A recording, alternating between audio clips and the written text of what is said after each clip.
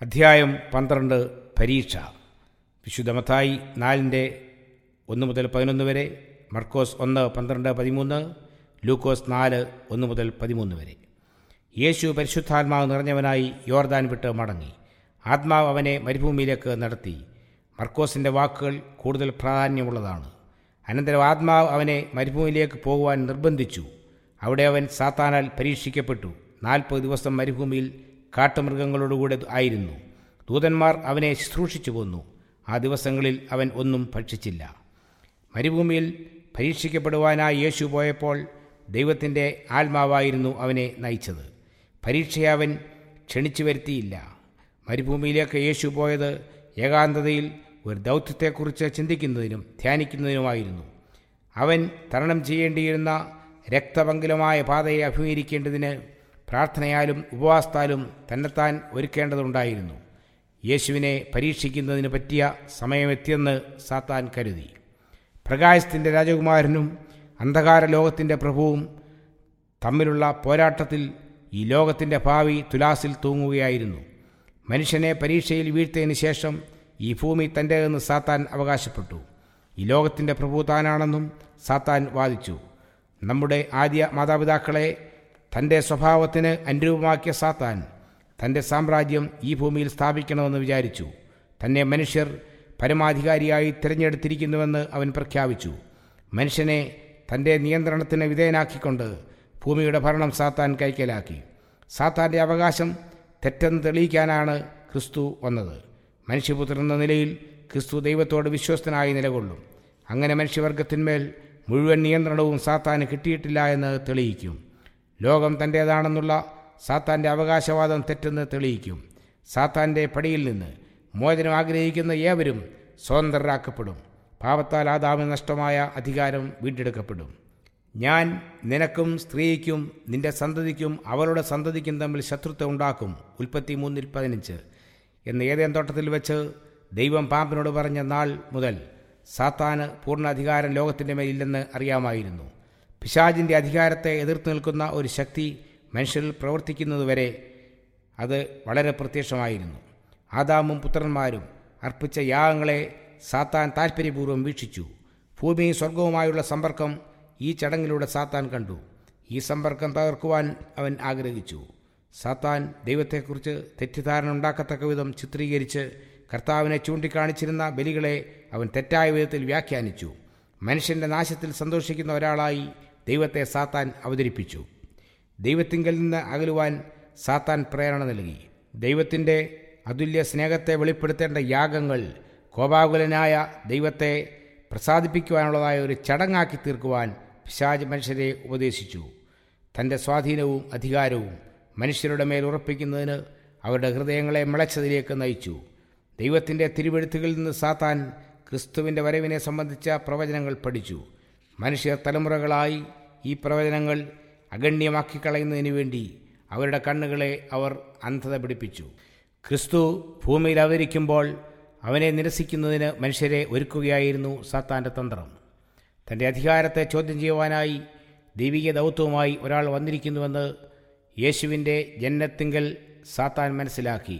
നവജാത ശിശുവായ രാജകുമാരൻ്റെ അധികാരത്തെ സാക്ഷ്യപ്പെടുത്തിയ ദൂതൻ്റെ പ്രഖ്യാപനം കേട്ടപ്പോൾ സാത്താൻ വിറച്ചു.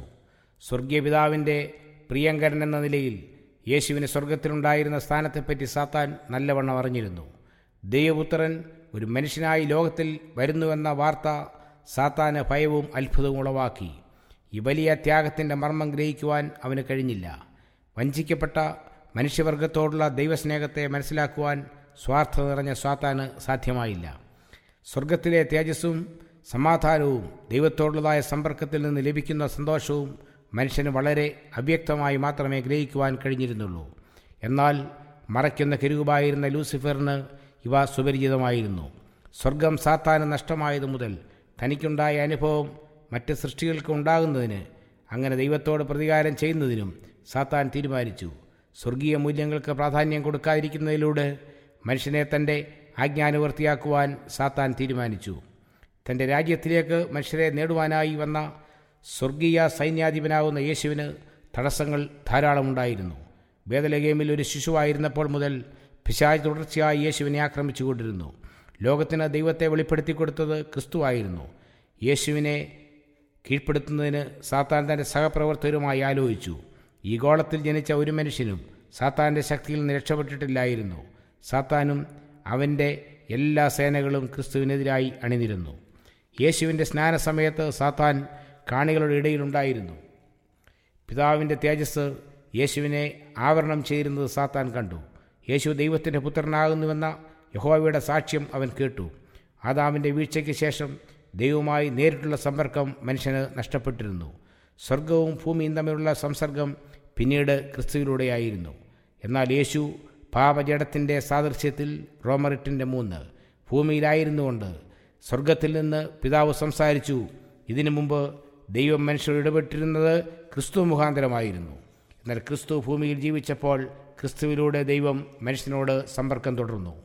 ദൈവം പാപത്തെ ഏറ്റവും അധികം വെറുക്കുന്നത് കൊണ്ട് പാപത്തിൽ നിബന്ധിച്ച ഭൂമിയെ ദൈവത്തിൽ നിന്ന് എന്നേക്കുമായി അകറ്റാമെന്ന് സാത്താൻ കരുതി. എന്നാൽ ക്രിസ്തുവിലൂടെ മനുഷ്യനും ദൈവവുമായുള്ള ബന്ധം പുനഃസ്ഥാപിക്കപ്പെട്ടിരിക്കുന്നുവെന്ന് ഈ സന്ദർഭത്തിൽ വ്യക്തമാക്കപ്പെട്ടു. സാത്താന് ഒരു കാര്യം ബോധ്യമായി: ഒന്നുകിൽ ക്രിസ്തുവുമായുള്ളതായ പോരാട്ടത്തിൽ വിജയം നേടുക, അതല്ലെങ്കിൽ പരാജയം സമ്മതിക്കുക. ഇതിനിടയിൽ വേറൊന്നില്ല എന്ന് സാത്താൻ മനസ്സിലാക്കി. താൻ നേരിട്ട പോരാട്ടം നടത്തേണ്ടത് ആവശ്യമാണെന്ന് സാത്താന് ബോധ്യമായി. അത്രയ്ക്ക് ഗൗരവമേറിയ ഒന്നാണ് ക്രിസ്തുവുമായുള്ള പോരാട്ടമെന്ന് സാത്താൻ ഗ്രഹിച്ചു.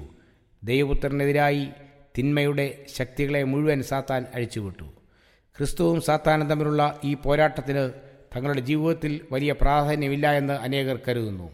അപ്രകാരം ചിന്തിക്കുന്നവർക്ക് ഈ പോരാട്ടത്തിൽ താല്പര്യം കാണുകയില്ല. എന്നാൽ ഈ പോരാട്ടം എല്ലാ മനുഷ്യഹൃദയങ്ങളിലും ആവർത്തിക്കുന്നു. ശത്രുവിൻ്റെ പാളയത്തിൽ നിന്ന് ദൈവശുശ്രൂഷയിലേക്ക് കടന്നു വരുന്ന ഏതൊരുവനും ശത്രുവിൻ്റെ ആക്രമണത്തെ അഭിമുഖീകരിക്കാതിരിക്കാൻ സാധ്യമല്ല. ക്രിസ്തു നേരിട്ട പരീക്ഷകളെ നാം അഭിമുഖീകരിക്കുമ്പോൾ അതിനെ എതിർത്ത് നിൽക്കുവാൻ നമുക്ക് പ്രയാസമായി തോന്നും. നമ്മുടെ സ്വഭാവത്തേക്കാൾ വളരെ ശ്രേഷ്ഠമായ സ്വഭാവം കർത്താവിനുള്ളതിനാൽ കർത്താവിന് നേരിട്ട പരീക്ഷകൾ നാം നേരിട്ടതിനേക്കാൾ വളരെ തീവ്രതയുള്ളതായിരുന്നു. ലോകത്തിൻ്റെ മുഴുവൻ ഭാരവും വഹിച്ചുകൊണ്ട്, പാപവും വഹിച്ചുകൊണ്ട് ക്രിസ്തു ജഡത്തിൻ്റെയും ലോകാമോഹത്തിൻ്റെയും ജീവനപ്രതാപത്തിൻ്റെയും പരീക്ഷകളെ വിജയപൂർവ്വം നേരിട്ടു. ആദാമിനെയും ഹവ്വായെയും പരാജിതരാക്കിയ പരീക്ഷകൾ ഇവയായിരുന്നു. നമ്മെയും വളരെ വേഗം കീഴ്പ്പെടുത്തുന്ന ശോധനകളാണ് ഇവയൊക്കെയും. ദൈവത്തിൻ്റെ കൽപ്പനകൾ ന്യായരഹിതമാണെന്നും അവയെ അനുസരിപ്പാൻ അസാധ്യമാണെന്നുമുള്ള തൻ്റെ വിവാദം തെളിയിക്കുന്നതിന് സാത്താൻ ആദാമിൻ്റെ വീഴ്ചയെ ചൂണ്ടിക്കാട്ടി. അതുകൊണ്ട് ക്രിസ്തു മനുഷ്യനായി തീർന്നപ്പോൾ ആദാം പരാജയമെടുത്ത സ്ഥാനത്ത് വിജയിക്കേണ്ടത് ആവശ്യമായിരുന്നു. സാത്താൻ ആദാമിനെ പരീക്ഷിച്ച വേളയിൽ ആദാം പാപത്തിൻ്റെ യാതൊരു ബലഹീനതകളുമില്ലാത്തയാളായിരുന്നു. പൂർണ്ണതയുള്ള ഒരു ശരീരത്തിൻ്റെയും മനസ്സിൻ്റെയും ഉടമയായിരുന്നു ആദാം. ഏദൻ തോട്ടത്തിൻ്റെ പരിപാവനമായ അന്തരീക്ഷത്തിൻ്റെ ചുറ്റുപാടുകളിൽ ആദാം വസിച്ചിരുന്നു. സ്വർഗവുമായി അവന് നിരന്തര സമ്പർക്കം ഉണ്ടായിരുന്നു. എന്നാൽ യേശു സാത്താനുമായി മരുഭൂമിയിൽ വെച്ച് ഏറ്റുമുട്ടിയപ്പോൾ ഈ അവസ്ഥയിലായിരുന്നില്ല. മനുഷ്യവർഗത്തിന് ഏതാണ്ട് 4000 വർഷത്തെ ശാരീരികവും മാനസികവുമായ ശക്തിക്ഷയം സംഭവിച്ചിരുന്നു. ധാർമ്മിക മൂല്യവും മനുഷ്യവർഗത്തിന് നഷ്ടപ്പെട്ടിരുന്നു. അധപ്പതനം ഭവിച്ച മനുഷ്യവർഗത്തിൻ്റെ ബലഹീനത കർത്താവ് സ്വയം ഏറ്റെടുത്തു. ഇപ്രകാരം മാത്രമേ മനുഷ്യനെ അവൻ്റെ വീഴ്ചയിൽ നിന്ന് രക്ഷിപ്പാൻ സാധ്യമാകുകയുള്ളൂ. പരീക്ഷയാൽ യേശു തോൽപ്പിക്കപ്പെടുക എന്നത് അസാധ്യമായിരുന്നു എന്ന് വാദിക്കുന്നവർ ധാരാളമുണ്ട്. അവർ പറയുന്നത് ശരിയെങ്കിൽ യേശുവിനെ ആദാമിൻ്റെ സ്ഥാനത്ത് നിർത്തുക സാധ്യമല്ല. അങ്ങനെ വരുമ്പോൾ ആദാമിൻ്റെ പരാജയത്തെ വിജയമാക്കി മാറ്റുവാൻ യേശുവിനെ കഴിയാതെ വരുന്നു. ഏതെങ്കിലും ഒരു അർത്ഥത്തിൽ ക്രിസ്തുവിന് നേരിടേണ്ടി വന്നതിനേക്കാൾ കഠിനമായ പോരാട്ടം നമുക്കുണ്ടായാൽ യേശുവിന് നമ്മെ സഹായിപ്പാൻ കഴിയാതെ വരുമായിരുന്നു. നമ്മുടെ കർത്താവ് മനുഷ്യത്വത്തെ തിരഞ്ഞെടുത്തത് അതിൻ്റെ എല്ലാവിധമായ ബാധ്യതകളോടുകൂടിയാണത്രേ. പരീക്ഷയിൽ തോറ്റുപോകാവുന്ന അപകട സാധ്യതയെ മുന്നിൽ കണ്ടുകൊണ്ടാണ് നമ്മുടെ കർത്താവ് മനുഷ്യപ്രകൃതം സ്വീകരിച്ചത്. യേശു സഹിക്കാത്ത യാതൊന്നും നമുക്ക് വഹിക്കേണ്ടതായിട്ടില്ല. ആദാമിനും ഹവ്വായ്ക്കും നേരിട്ടതുപോലെ ക്രിസ്തുവിനെ അഭിമുഖീകരിച്ച ആദ്യത്തെ വലിയ പരീക്ഷ വിശപ്പായിരുന്നു. വീഴ്ച എവിടെ ആരംഭിച്ചുവോ അവിടെ രക്ഷയുടെ വേല തുടങ്ങേണ്ടതാണ്. ആദാമിൻ്റെ പതനത്തിന് കാരണം വിശപ്പായിരുന്നുകൊണ്ട് വിശപ്പിൻ്റെ മേൽ യേശുവിന് വിജയം നേടേണ്ടത് ആവശ്യമായിരുന്നു. അവൻ 40 പകലും 40 രാവും ഉപവസിച്ച ശേഷം അവന് വിശന്നു. അപ്പോൾ പരീക്ഷകന് അടുത്തു വന്നു, നീ ദൈവപുത്രനെങ്കിൽ ഈ കല്ല് അപ്പമായി തീരാൻ കൽപ്പിക്ക എന്ന് പറഞ്ഞു. അതിന് അവൻ, മനുഷ്യൻ അപ്പം കൊണ്ട് മാത്രമല്ല ദൈവത്തിൻ്റെ വായിൽ കൂടി വരുന്ന സകല വചനം കൊണ്ടും ജീവിക്കുന്നു എന്ന് എഴുതിയിരിക്കുന്നു എന്നുത്തരം പറഞ്ഞു. ആദാമിൻ്റെ കാലം മുതൽ ക്രിസ്തുവിൻ്റെ കാലം വരെ ആത്മനിയന്ത്രണത്തിൻ്റെ അഭാവം ജഡേച്ഛകളെ വളർത്തുകയും ഒടുവിൽ അവ മനുഷ്യനെ അടിമത്തത്തിലേക്ക് നയിക്കുകയും ചെയ്തിരുന്നു. ഇങ്ങനെ മനുഷ്യൻ അധഃപതനത്തിലേക്കും രോഗത്തിലേക്കും സ്വയം രക്ഷപ്പെടാനാവാത്ത അവസ്ഥയിലേക്കും നിലംപതിച്ചു. എന്നാൽ മനുഷ്യനായി തീർന്ന ക്രിസ്തു മനുഷ്യനു വേണ്ടി ഏറ്റവും വലിയ പരീക്ഷ അഭിമുഖീകരിച്ചു, വിജയം നേടി. നമുക്ക് വേണ്ടി കർത്താവ് പ്രദർശിപ്പിച്ച ആത്മനിയന്ത്രണം ജഡേച്ഛകളെക്കാളും മരണത്തെക്കാളും ശക്തമായിരുന്നു. അന്ധകാര ശക്തികളുമായുള്ള നമ്മുടെ എല്ലാ പോരാട്ടങ്ങളിലും ഉണ്ടാകുന്ന മറ്റു കാര്യങ്ങളും ഈ ഒന്നാമത്തെ വിജയത്തിൽ ഉൾക്കൊണ്ടിരുന്നു. യേശുക്രിസ്തു മരുഭൂമിയിൽ പ്രവേശിച്ചപ്പോൾ താൻ പിതാവിൻ്റെ മൗത്വത്താൽ വലയം ചെയ്യപ്പെട്ടിരുന്നു. 40 ദിവസം സ്വർഗീയ പിതാവുമായുള്ള സമ്പർക്കത്തിൽ മുഴുകിയിരുന്ന കർത്താവിന് മാനുഷികമായി അനുഭവപ്പെടുന്ന ബലഹീനതകളൊന്നും ഉണ്ടായിരുന്നില്ല. എന്നാൽ ദൈവതേജസ്സ് തന്നെ വിട്ടുമാറിയപ്പോൾ പരീക്ഷകനുമായുള്ള പോരാട്ടത്തിൽ യേശുവിന് ഏകനായി നിലകൊള്ളേണ്ടി വന്നു. ഓരോ നിമിഷം കഴിയുന്തോറും നിർണായകമായ ഘട്ടത്തിലേക്ക് യേശു നീങ്ങിക്കൊണ്ടിരുന്നു. താൻ അഭിമുഖീകരിക്കാൻ പോകുന്ന കഠിന പരീക്ഷയുടെ മുമ്പിൽ മാനുഷികമായി ക്രിസ്തു ക്ഷീണാവസ്ഥയിലായിത്തീർന്നു. വിശപ്പ് മൂലം ക്ഷീണിച്ചും മാനസിക സംഘടനത്താൽ തകർന്നവനുമായ യേശുവിനെക്കുറിച്ച് യെശയ്യാ പ്രവാചകൻ ഇപ്രകാരം പറയുന്നു: അവൻ്റെ രൂപം കണ്ടാൽ ആളല്ല എന്നും അവൻ്റെ ആകൃതി കണ്ടാൽ മനുഷ്യനല്ല എന്നും തോന്നുമാറ് വിരൂപമായി. യെശയ്യാവ് 52:14. ഇപ്പോൾ സാത്താൻ്റെ അവസരമായിരുന്നു. യേശുവിനെ കീഴ്പ്പെടുത്തിക്കളയാമെന്ന് അവൻ വ്യാമോഹിച്ചു. സാത്താൻ വെളിച്ചദൂതൻ്റെ വേഷം ധരിച്ച് ക്രിസ്തുവിനെ സന്ദർശിപ്പാൻ സ്വർഗത്തിൽ നിന്ന് വന്നവനെ പോലെ ക്രിസ്തുവിൻ്റെ അരിയിൽ വന്നു. ക്രിസ്തുവിൻ്റെ ഉപവാസം അവസാനിച്ചിരിക്കുന്നുവെന്ന് പ്രഖ്യാപനവുമായി താൻ ദൈവസന്നിധിയിൽ നിന്ന് വന്നിരിക്കുകയാണെന്ന് സാത്താൻ പറഞ്ഞു. മനുഷ്യൻ്റെ രക്ഷയ്ക്ക് വേണ്ടി സ്വയത്യാഗം ചെയ്യുവാൻ തയ്യാറായ യേശുവിൽ പ്രസാദിച്ച ദൈവം അബ്രഹാം ഇസഹാക്കിനെ യാഗമായി അർപ്പിക്കുന്നത് തടയുവാൻ ദൂതനെ അയച്ചതുപോലെ യേശുവിനെയും യാഗമായി തീരുന്നതിൽ പിന്തിരിപ്പിപ്പാൻ തന്നെ അയച്ചിരിക്കുകയാണെന്ന് സാത്താൻ പറഞ്ഞു. സാത്താൻ യേശുവിൻ്റെ അടുക്കലെത്തിയപ്പോൾ കഠിനമായ വിശപ്പ് യേശുവിനെ ഗ്രസിച്ചിരിക്കുകയായിരുന്നു. അപ്പത്തിൻ്റെ രൂപത്തിൽ ചിതറിക്കിടക്കുന്ന കല്ലുകളെ ചൂണ്ടിക്കാട്ടിക്കൊണ്ട് സാത്താൻ പറഞ്ഞു: ദൈവപുത്രനെങ്കിൽ ഈ കല്ല് അപ്പമായി തീരുവാൻ കൽപ്പിക്കുക. പ്രകാശത്തിൻ്റെ ദൂതനെ പോലെ സാത്താൻ കാണപ്പെട്ടുവെങ്കിലും സാത്താൻ്റെ ആദ്യത്തെ വാക്കുകൾ തന്നെ അവൻ്റെ സ്വഭാവത്തെ വെളിപ്പെടുത്തി. നീ ദൈവപുത്രനെങ്കിൽ എന്ന പ്രയോഗം ക്രിസ്തുവിൽ സംശയം ജനിപ്പിക്കുവാനുള്ളതായ തന്ത്രപൂർവമായൊരു നീക്കമായിരുന്നു. സാത്താൻ്റെ പ്രേരണയ്ക്കനുസൃതമായി യേശു പ്രവർത്തിച്ചിരുന്നുവെങ്കിൽ ആ സംശയത്തെ അംഗീകരിക്കുന്നതിന് തുല്യമാകുമായിരുന്നു. ആദിയിൽ മനുഷ്യകുലത്തെ കീഴ്പ്പെടുത്തുവാൻ താൻ ഉപയോഗിച്ച അതേ തന്ത്രമാണ് ക്രിസ്തുവിനെ കീഴ്പ്പെടുത്തുവാൻ സാത്താൻ ഉപയോഗിച്ചത്. എത്ര കൗശലപൂർവമായ ഏദൻ തോട്ടത്തിൽ വെച്ച് ഹവ്വായെ സാത്താൻ സമീപിച്ചത്. തോട്ടത്തിലെ യാതൊരു വൃക്ഷത്തിൻ്റെ ഫലവും നിങ്ങൾ തിന്നരുതെന്ന് ദൈവം വാസ്തവമായി കൽപ്പിച്ചിട്ടുണ്ടോ എന്ന് ചോദിച്ചു. ഉൽപ്പത്തി 3:1. സാത്താൻ ഇത്രയും പറഞ്ഞത് സത്യമായിരുന്നു. എന്നാൽ അവൻ്റെ സംസാരത്തിൻ്റെ രീതിയിൽ ദൈവകൽപ്പനയോടുള്ള പുച്ഛവും അതൃപ്തിയും നിഴലിട്ടിരുന്നു. ദിവ്യസത്യത്തെ സംശയിക്കുകയും പരോക്ഷമായി നിഷേധിക്കുകയും ചെയ്യുന്ന ഒരു സമീപനമായിരുന്നു സാത്താൻ്റേത്. ദൈവം കൽപ്പിച്ചതുപോലെ പ്രവർത്തിക്കുകയില്ല എന്ന ധാരണ ഹവ്വായുടെ മനസ്സിൽ ഉളവാക്കുവാൻ സാത്താൻ ശ്രമിച്ചു. ഇത്രയും മനോഹരമായ വൃക്ഷഫലം മനുഷ്യനിൽ നിന്ന് തടഞ്ഞു വയ്ക്കുന്നത് ദൈവത്തിന് തങ്ങളോട് സ്നേഹമില്ലാഞ്ഞിട്ടാണ് എന്ന് ചിന്തിക്കുവാൻ ഹവ്വായെ സാത്താൻ പ്രേരിപ്പിച്ചു. യേശുവിൻ്റെ ചിന്തയെയും സ്വാധീനിക്കുവാൻ സാത്താൻ ശ്രമിക്കുകയായിരുന്നു. നീ ദൈവപുത്രനെങ്കിൽ ദൈവത്തോടുള്ള സാത്താൻ്റെ കടുത്ത വിദ്വേഷം ഈ വാക്കുകളിൽ ധ്വനിച്ചിരുന്നു. ദൈവത്തിൻ്റെ വാക്കുകളെ അവിശ്വസിക്കുന്നതായിരുന്നു സാത്താൻ്റെ വാക്കുകൾ. സ്വന്തം പുത്രനോട് ദൈവം ഇങ്ങനെ പെരുമാറുമോ? മരുഭൂമിയിൽ ആഹാരമില്ലാതെ കാട്ടുമൃഗങ്ങളോടുകൂടെ കഴിയുവാൻ ഏകനായി വിടുമോ? താൻ ഇപ്രകാരം ഒരു അവസ്ഥയിൽ കഴിയുവാൻ ദൈവം ആഗ്രഹിക്കുന്നില്ല എന്ന് യേശുവിനെ പറഞ്ഞ് വിശ്വസിപ്പിക്കുവാൻ സാത്താൻ ശ്രമിച്ചു. നീ ദൈവപുത്രനെങ്കിൽ നിന്റെ വിശപ്പിനെ അകറ്റാൻ നിന്നിലുള്ള ദൈവശക്തി ഉപയോഗിക്കുക. ഈ കല്ല് അപ്പമായി തീരുവാൻ ആജ്ഞാപിക്കുക. ഇവൻ എൻ്റെ പ്രിയപുത്രൻ, ഇവനിൽ ഞാൻ പ്രസാദിച്ചിരിക്കുന്നുവെന്ന സ്വർഗീയ ശബ്ദം സാത്താൻ്റെ കാതുകൾ എപ്പോഴും മുഴങ്ങുന്നുണ്ടായിരുന്നു. എന്നാൽ ദൈവത്തിൻ്റെ ഈ സാക്ഷ്യത്തിൽ യേശുവിന് അവിശ്വാസം ഉളവാക്കുവാൻ സാത്താൻ ശ്രമിച്ചു. എന്നാൽ യേശുവിൻ്റെ വിശ്വാസം ദൈവവചനത്തിൽ അധിഷ്ഠിതമായിരുന്നു. യേശു ഒരു പൂർണ്ണ മനുഷ്യനായി മനുഷ്യരുടെ ഇടയിൽ പാർപ്പാൻ വന്നു. സ്വർഗവുമായുള്ള തൻ്റെ ബന്ധത്തെ ഉച്ചൈസ്തരം ഘോഷിച്ചത് ദൈവവചനമായിരുന്നു. ദൈവവചനത്തിൽ യേശുവിന് സംശയം ഉളവാക്കുകയായിരുന്നു സാത്താൻ്റെ ലക്ഷ്യം. ദൈവത്തിൽ ക്രിസ്തുവിനുണ്ടായിരുന്ന വിശ്വാസത്തെ ഇളക്കുവാൻ സാധിച്ചാൽ ഈ വൻ പോരാട്ടത്തിൽ വിജയം തനിക്ക് കരസ്ഥമാക്കുവാൻ കഴിയുമെന്ന് സാത്താൻ അറിയാമായിരുന്നു. യേശുവിൻ്റെ മേൽ വിജയം വരിക്കാമെന്ന് അവൻ കരുതി. അതികഠിനമായ വിശപ്പും നിരാശയും മൂലം ക്രിസ്തുവിന് പിതാവിലുള്ള വിശ്വാസം നഷ്ടപ്പെടുമെന്നും സ്വന്തം ആവശ്യത്തിനു വേണ്ടി ക്രിസ്തു അത്ഭുതം പ്രവർത്തിക്കുമെന്നും സാത്താൻ പ്രതീക്ഷിച്ചു. സാത്താൻ്റെ ആവശ്യപ്രകാരം ക്രിസ്തു പ്രവർത്തിച്ചിരുന്നെങ്കിൽ രക്ഷയുടെ പദ്ധതി തകരുമായിരുന്നു. ദൈവപുത്രനും സാത്താനും തമ്മിൽ നടന്ന പ്രഥമ യുദ്ധത്തിൽ ക്രിസ്തു സ്വർഗീയ സേനയുടെ അധിപനായിരുന്നു. സ്വർഗത്തിൽ കലാപം നയിച്ച സാത്താൻ അവിടെ നിന്ന് പുറന്തള്ളപ്പെട്ടു. ഈ സന്ദർഭത്തിൽ സാത്താൻ്റെയും ക്രിസ്തുവിൻ്റെയും നില പ്രത്യക്ഷത്തിൽ മുമ്പുണ്ടായിരുന്നതിൽ നിന്ന് നേരെ തിരിച്ചായിരുന്നു. സാത്താൻ തനിക്ക് ലഭിക്കുന്ന അനുകൂല സാഹചര്യങ്ങളെ മുതലെടുക്കുവാൻ ശ്രമിക്കുകയായിരുന്നു. ഏറ്റവും ശക്തനായ ഒരു ദൂതൻ സ്വർഗത്തിൽ നിന്ന് തള്ളപ്പെട്ടിരിക്കുന്നു എന്ന് സാത്താൻ ക്രിസ്തുവിനോട് പറഞ്ഞു. യേശുവായിരുന്നു ആ തള്ളപ്പെട്ട ദൂതനെന്ന് സാത്താൻ കൗശലപൂർവ്വം പറഞ്ഞു. മനുഷ്യരാലും ദൈവത്താലും തിരസ്കരിക്കപ്പെട്ടവനാണ് താൻ എന്ന തോന്നൽ യേശുവിൽ ഉളവാക്കുവാൻ സാത്താൻ ശ്രമിച്ചു. ദിവ്യ സ്വഭാവമുള്ള ആളാണെങ്കിൽ ഒരത്ഭുതം പ്രകടിപ്പിച്ചുകൊണ്ട് തൻ്റെ അവകാശം ഉറപ്പിക്കുവാൻ സാധിക്കുമെന്ന് സാത്താൻ വാദിച്ചു. യേശു ദൈവപുത്രനെങ്കിൽ തൻ്റെ അവകാശം സ്ഥാപിക്കുവാൻ ഇപ്രകാരം ഒരു സൃഷ്ടി സഹായകരമായിരിക്കുമെന്ന് സാത്താൻ ഉപദേശിച്ചു.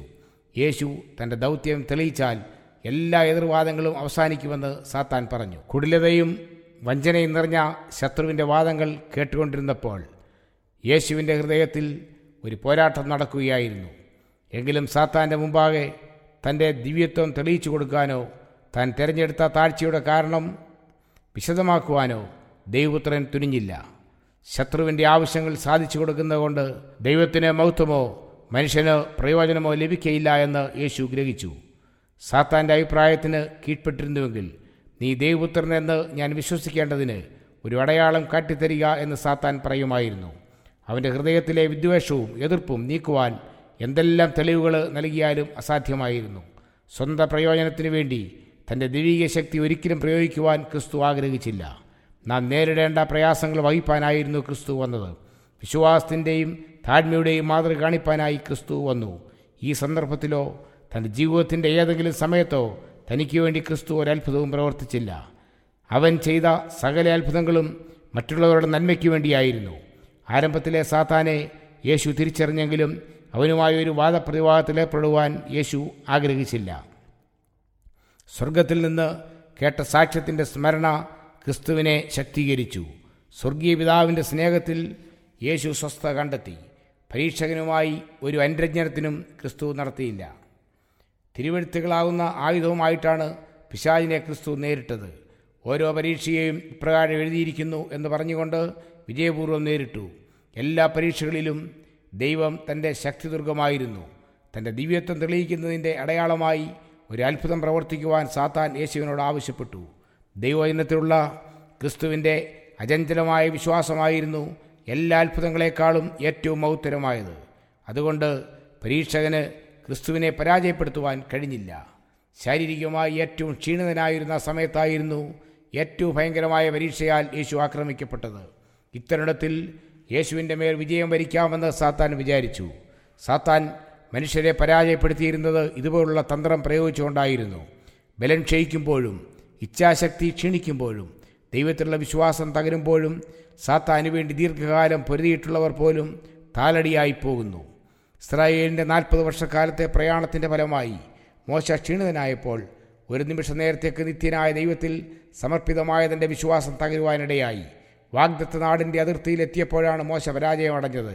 ബാലിൻ്റെ 450 പ്രവാചകന്മാരുമായി ഇസ്രായേലിനെ അഭിമുഖീകരിച്ച അഹാബ് രാജാവിൻ്റെ മുമ്പിൽ ധീരനായി നിലകൊണ്ട ഏലിയാവും ഒരു ദുർബല നിമിഷത്തിൽ പരാജയപ്പെട്ടു. കർമ്മേലിൽ വെച്ച് ബാലിൻ്റെ പ്രവാചകന്മാരെ നിശേഷം നശിപ്പിക്കുകയും സത്യദൈവത്തോടുള്ളതായ ജനത്തിൻ്റെ വിശ്വസ്തത പ്രഖ്യാപിക്കപ്പെടുകയും ചെയ്ത ശേഷം വിഗ്രഹാരാധിയായ ഇസബേലിൻ്റെ ഭീഷണിക്ക് മുമ്പിൽ ഏലിയാവ് ഭയചകിതനായി ജീവരക്ഷാർത്ഥം ഓടിപ്പോയി. മനുഷ്യൻ്റെ ബലഹീനതയെ സാത്താൻ ഇപ്രകാരം മുതലെടുത്തുകൊണ്ടിരുന്നു. ഇനിയും ഇതേ വിധത്തിൽ തന്നെ സാത്താൻ പ്രവർത്തിക്കും. ഒരുവൻ്റെ ജീവിതത്തിൽ അന്ധകാരം വ്യാപിക്കുമ്പോഴും ചുറ്റുപാടുകൾ അവനെ കുഴയ്ക്കുകയോ അഥവാ ദാരിദ്ര്യത്താൽ അവൻ ബാധിക്കപ്പെടുകയോ ചെയ്യുമ്പോഴും സാത്താൻ അവനെ പരീക്ഷിക്കുവാനും അസഹ്യപ്പെടുത്തുവാനും ഹാജരായിരിക്കും. നമ്മുടെ സ്വഭാവത്തിലെ ബലഹീന വശങ്ങളെയായിരിക്കും അവൻ ആക്രമിക്കുക. നമ്മുടെ ദുഃഖങ്ങളിൽ പങ്കാളിയാവുന്ന നമ്മുടെ ദൈവത്തിലുള്ള വിശ്വാസം തകർക്കുവാൻ അവൻ ശ്രമിക്കും. ദൈവസ്നേഹത്തെ ചോദ്യം ചെയ്യുവാനും ദൈവത്തെ അവിശ്വസിക്കുവാനും നാം പരീക്ഷിതരാകും. ക്രിസ്തുവിൻ്റെ അടുക്കൽ വന്നതുപോലെ നമ്മുടെ ബലഹീനതകളെയും കുറവുകളെയും ചൂണ്ടിക്കാണിച്ചുകൊണ്ടായിരിക്കും സാത്താൻ പലപ്പോഴും നമ്മെ സമീപിക്കുന്നത്. നമ്മെ നിരാശയിലേക്ക് തള്ളിവിടുവാനും ദൈവത്തിലുള്ള നമ്മുടെ വിശ്വാസം നശിപ്പിക്കുവാനും അവൻ ആഗ്രഹിക്കുന്നു. അപ്രകാരം അവൻ ചെയ്തു കഴിയുമ്പോൾ ഇര അവന് കിട്ടിക്കഴിഞ്ഞു. യേശു സാത്താനെ നേരിട്ടതുപോലെ നാമും ചെയ്യുകയാണെങ്കിൽ എല്ലാ പ്രതിസന്ധികളെയും തരണം ചെയ്യുവാൻ നമുക്ക് സാധിക്കും. ശത്രുവുമായി സന്ധിയിൽ നാം ഏർപ്പെടുകയാണെങ്കിൽ നാം അവന് സൗകര്യം ഉണ്ടാക്കി കൊടുക്കുകയായിരിക്കും. മനുഷ്യൻ അപ്പം കൊണ്ട് മാത്രമല്ല, ദൈവത്തിൻ്റെ വായിൽ കൂടി വരുന്ന സകല വചനം കൊണ്ടും ജീവിക്കുന്നു എന്ന് ക്രിസ്തു സാത്താനോട് പറഞ്ഞപ്പോൾ ഏതാണ്ട് 1400 വർഷങ്ങൾക്ക് മുമ്പ് ഇസ്രായേലിനോട് താൻ തന്നെ അരുളി ചെയ്ത വാക്കുകളെ ക്രിസ്തു ആവർത്തിക്കുക മാത്രമാണ് ചെയ്തത്. നിന്നെ ഈ 40 സംവത്സരം മരുഭൂമിയിൽ നടത്തിയ വിധമൊക്കെയും നീ ഓർക്കണം. അവൻ നിന്നെ താഴ്ത്തുകയും നിന്നെ വിശപ്പിക്കുകയും മനുഷ്യൻ അപ്പം കൊണ്ട് മാത്രമല്ല യഹോവയുടെ വായിൽ നിന്ന് പുറപ്പെടുന്ന സകല വചനം കൊണ്ട് ജീവിക്കുന്നുവെന്ന് നിന്നെ ഗ്രഹിപ്പിക്കേണ്ടതിന് നീയും നിന്റെ പിതാക്കന്മാരും അറിഞ്ഞിട്ടില്ലാത്ത മന്ന കൊണ്ട് നിന്നെ പോഷിപ്പിക്കുകയും ചെയ്യും. ആവർത്തനം 8:2-3. മരുഭൂമിയിൽ ഉപജീവനത്തിനുള്ള ഏകമാർഗം അടഞ്ഞപ്പോൾ തൻ്റെ ജനത്തിന് സ്വർഗത്തിൽ നിന്ന് ദൈവം മന്ന വർഷിപ്പിച്ചു കൊടുത്തു. അവർക്ക് മതിയാകുവോളം തുടർച്ചയായി മന്ന കൊടുത്തുകൊണ്ടിരുന്നു. ഇപ്രകാരം ദൈവം ആഹാരം കൊടുത്തത് തന്നെ ആശ്രയിക്കുകയും തൻ്റെ വഴികളിൽ നടക്കുകയും ചെയ്യുമ്പോൾ താൻ ഒരു നാളും തൻ്റെ ജനത്തെ ഉപേക്ഷിക്കുകയില്ല എന്ന് പഠിപ്പിക്കുവാനായിരുന്നു. ഇസ്രായേലിനെ പഠിപ്പിച്ച പാഠം രക്ഷകൻ സ്വജീവിതത്തിൽ പ്രായോഗികമാക്കി. ദൈവവചനത്താൽ എബ്രായ ജനത്തിനു വേണ്ടി ദൈവം കഷ്ടതയിൽ സഹായം നൽകി. അതേ വചനത്താൽ യേശുവിനും സഹായം ലഭിച്ചു. സഹായം ലഭിക്കുന്നതിന് ദൈവത്തിൻ്റെ സമയത്തിനായി യേശു കാത്തിരുന്നു.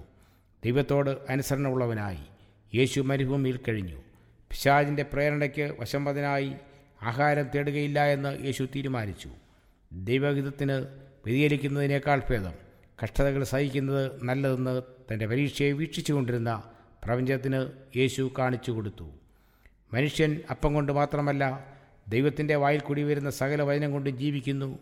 ലൗകിക കാര്യങ്ങളുമായി മുന്നോട്ട് പോകുമ്പോൾ ദൈവത്തെ സേവിക്കുവാൻ കഴിയാത്ത അവസ്ഥയിൽ ഒരു ക്രിസ്ത്യാനി പലപ്പോഴും ആയിത്തീരാറുണ്ട്. ദൈവത്തിൻ്റെ വ്യക്തമായ ചില കൽപ്പനകളെ പ്രമാണിക്കുമ്പോൾ ഒരുവൻ്റെ ജീവിതമാർഗം അടഞ്ഞു പോകുമെന്ന് ചിലപ്പോൾ തോന്നിയേക്കാം. അവൻ്റെ മനസാക്ഷിക്ക് ബോധ്യമായ കാര്യങ്ങളെ ത്യജിക്കുവാൻ സാത്താൻ പ്രേരണ ചെലുത്തും. എന്നാൽ ഈ ലോകത്തിൽ നമുക്ക് ആശ്രയമാക്കാവുന്ന ഒരേ ഒരു കാര്യം ദൈവവചനമാകുന്നു. മുമ്പേ അവൻ്റെ രാജ്യവും നീതിയും അന്വേഷിപ്പീൻ, അതോടുകൂടെ ഇതൊക്കെയും നിങ്ങൾക്ക് കിട്ടും. മത്തായി 6:33. സ്വർഗസ്ഥനായ നമ്മുടെ പിതാവിൻ്റെ ഇഷ്ടം ചെയ്യുന്നതിൽ നിന്ന് വിട്ടുമാറുന്നത് ഈ ലോക ജീവിതത്തിൽ തന്നെ നമുക്ക് ശുഭമായിരിക്കുകയില്ല. ദൈവവചനത്തിൻ്റെ ശക്തി നാം മനസ്സിലാക്കുമ്പോൾ നമ്മുടെ ആഹാര സമ്പാദനത്തിന് വേണ്ടിയോ നമ്മുടെ ജീവനെ രക്ഷിപ്പാനോ നാം ഒരിക്കലും സാത്താൻ്റെ പ്രലോഭനങ്ങൾക്ക് വശംവദയാകയില്ല. നമ്മുടെ താല്പര്യം ദൈവത്തിൻ്റെ കൽപ്പന എന്ന് പറയുന്നു. അവൻ്റെ വാഗ്ദത്തങ്ങൾ ഏവയാണ്. ഏവയിലായിരിക്കും അവ നാം അറിയുമ്പോൾ ദൈവത്തിൻ്റെ ആജ്ഞകളെ അനുസരിക്കുകയും അവൻ്റെ വാഗ്ദത്തങ്ങളെ വിശ്വസിക്കുകയും ചെയ്യും. സാത്താനുമായുള്ള വൻ പോരാട്ടത്തിൻ്റെ അന്തിമഘട്ടത്തിൽ ദൈവത്തോട് വിശ്വസ്തത കാണിക്കുന്നവർക്ക് വലിയ പ്രയാസങ്ങൾ വരും. ലൗകിക സഹായങ്ങളെല്ലാം അവർക്ക് നിഷേധിക്കപ്പെടും. ദൈവകൽപ്പന അനുസരിക്കുന്നവർക്ക് വാങ്ങുവാനും വിൽക്കുവാനും കഴിയാത്ത അവസ്ഥ വരും. അന്തിമമായി അവർ മരണത്തിന് വിധിക്കപ്പെടും. വെളിപ്പാട് 13:11-17 എന്നാൽ ഇങ്ങനെയുള്ളവർക്ക് നൽകപ്പെട്ടിരിക്കുന്ന വാഗ്ദത്തം അവർ ഉയരത്തിൽ വസിക്കും. പാറക്കോട്ടകൾ അവൻ്റെ അഭയസ്ഥാനമായിരിക്കും. അവൻ്റെ അപ്പം അവന് കിട്ടും, അവന് വെള്ളം മുട്ടിപ്പോവുകയില്ല. യെശയ്യാ 33:16. ദൈവകുഞ്ഞുങ്ങൾ ഈ വാഗ്ദത്തത്തിൽ ജീവിക്കും. ലോകം ക്ഷാമത്താൽ ക്ഷയിക്കുമ്പോൾ അവർക്ക് ആഹാരം ലഭിക്കും. ദുഷ്കാലത്ത് അവർ ലജ്ജിച്ചു പോകുകയില്ല. ക്ഷാമകാലത്ത് അവർ തൃപ്തരായിരിക്കും. സങ്കീർത്തനം 37:19. ഹബക്കൂക്ക് ഇക്കാലത്തെ മുൻകൂട്ടി പ്രവചിച്ചുകൊണ്ട് ദൈവത്തിൻ്റെ സഭയുടെ വിശ്വാസത്തെ ഇപ്രകാരം പ്രകടമാക്കുന്നു. അത്തിവൃക്ഷം തളിർക്കയില്ല, മുന്തിരിവള്ളിയിൽ അനുഭവം ഉണ്ടാകുകയുമില്ല. ഒലിവുമരത്തിൻ്റെ പ്രയത്നം നിഷ്ഫലമായി പോകും. നിലങ്ങൾ ആഹാരം വിളയിക്കയില്ല. ആട്ടിൻകൂട്ടം തൊഴുത്തിൽ നിന്ന് നശിച്ചു പോകും. ഗോശാലകളിൽ കന്നുകാലി ഉണ്ടായിരിക്കയില്ല. എങ്കിലും ഞാൻ യഹോവയിൽ ആനന്ദിക്കും, എൻ്റെ രക്ഷയുടെ ദൈവത്തിൽ ഘോഷിച്ച് ഉല്ലസിക്കും. ഹബക്കൂക്ക് 3:17-18. നമ്മുടെ കർത്താവിൻ്റെ ഒന്നാമത്തെ വലിയ പരീക്ഷയിൽ നിന്ന് പഠിക്കേണ്ട പാഠങ്ങളിൽ ഏറ്റവും പ്രധാനമായത് ജഡികമായ വിശപ്പിൻ്റെയും വികാരങ്ങളുടെയും മേലുള്ള നിയന്ത്രണത്തെ സംബന്ധിച്ചാണ്.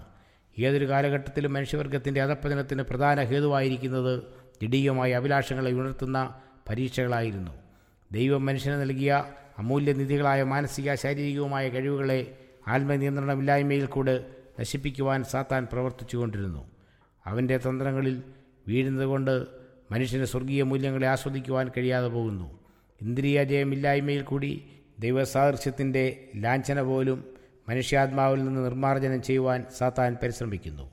കർത്താവിൻ്റെ ഒന്നാമത്തെ വരവിൽ മനുഷ്യരുടെ ഇടയിൽ ഉണ്ടായിരുന്ന അനിയന്ത്രിതമായ ഭോഗാസക്തിയും തൽഫലമായുള്ള രോഗങ്ങളും അധപ്പതനവും രണ്ടാമത്തെ വരവിന് മുമ്പ് വർദ്ധിച്ച രീതിയിൽ ഉണ്ടായിരിക്കും. ജലപ്രളയകാലത്തും സൊദോം ഗൊമോറയിലും നിലനിന്നിരുന്ന അവസ്ഥ അന്ത്യകാലത്തും ഉണ്ടാകുമെന്ന് കർത്താവ് പറഞ്ഞു.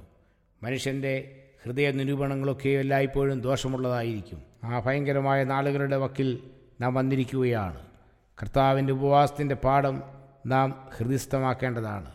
ക്രിസ്തു സഹിച്ച അതിവേദനയിൽ കൂടെ മാത്രമേ അനിയന്ത്രിതമായ ശാരീരിക ആവശ്യങ്ങൾക്ക് കീഴ്പ്പെടുന്നത് മൂലം ഉണ്ടാകുന്ന തിന്മയെ നമുക്ക് ദർശിക്കുവാൻ കഴിയുകയുള്ളൂ.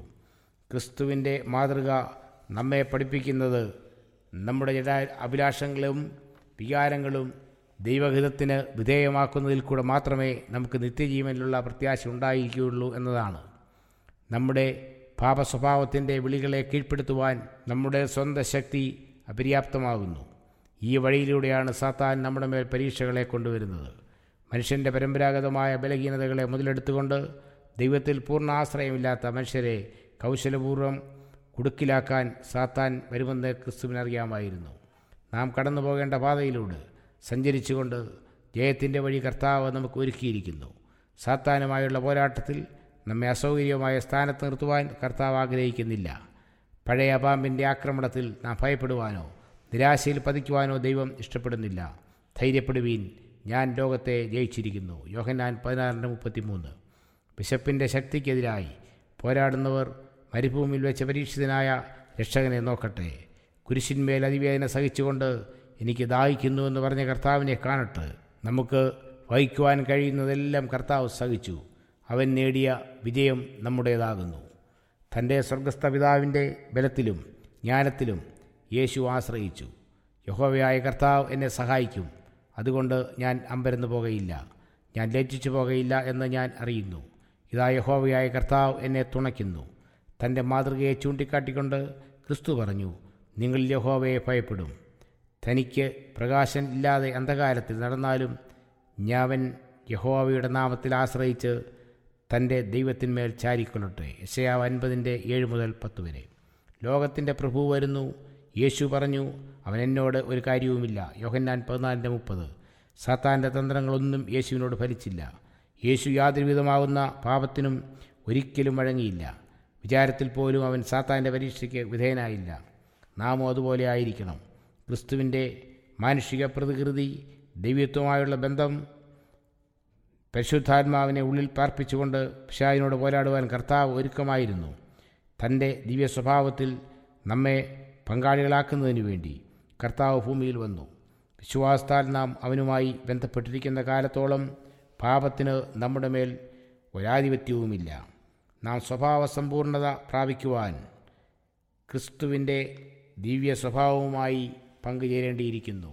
അതിനായി നമ്മുടെ വിശ്വാസത്തിൻ്റെ കരങ്ങളെ സ്വർഗീയ പിതാവ് തൻ്റെ കരങ്ങൾ നീട്ടിപ്പിടിക്കുന്നു. ഇത് എപ്രകാരം സാധിക്കുന്നുവെന്ന് ക്രിസ്തു നമുക്ക് കാണിച്ചു തന്നിരിക്കുന്നു.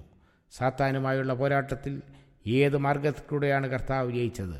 ദൈവത്തിൻ്റെ വചനത്തിലാണ് അത് സാധിച്ചത്. ദൈവവചനത്തിൽ കൂടെ മാത്രമാണ് പരീക്ഷയെ ക്രിസ്തു ജയിച്ചത്. ഇപ്രകാരം എഴുതിയിരിക്കുന്നു എന്ന വചനത്തെ ഉദ്ധരിച്ചുകൊണ്ട് കർത്താവ് പരീക്ഷകളെ നേരിട്ടു. അവയാൽ അവൻ നമുക്ക് വിലയേറിയതും അതിമഹത്വമായ വാഗ്ദത്തങ്ങളും നൽകപ്പെട്ടിരിക്കുന്നു.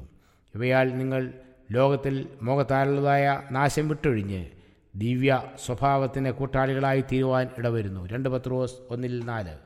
ദൈവവചനത്തിലുള്ള എല്ലാ വാഗ്ദത്തവും നമ്മുടേതാണ്. ദൈവത്തിൻ്റെ വായിൽ കൂടെ വരുന്ന സകല വചനം കൊണ്ടുമാണ് നാം ജീവിക്കുന്നത്. പരീക്ഷയാൽ നാം ആക്രമിക്കപ്പെട്ട ചുറ്റുപാടുകളെയോ നമ്മുടെ ബലഹീനതകളെയോ നാം നോക്കരുത്. ദൈവവചനത്തിൻ്റെ ശക്തിയിൽ ആശ്രയിക്കുക. അതിൻ്റെ ശക്തി നിങ്ങൾക്ക് വേണ്ടിയാണ്. നിന്നോട് പാപം ചെയ്യാതിരിക്കേണ്ടതിന് നിൻ്റെ വചനത്തെ എൻ്റെ ഹൃദയത്തിൽ സംഗ്രഹിക്കുന്നു. നിൻ്റെ അധരങ്ങളുടെ വചനത്താൽ ഞാൻ നിഷ്ഠൂരൻ്റെ പാതകളെ സൂക്ഷിച്ച് ഒഴിഞ്ഞിരിക്കുന്നു. സങ്കീർത്തനങ്ങൾ 119:11, 17:4.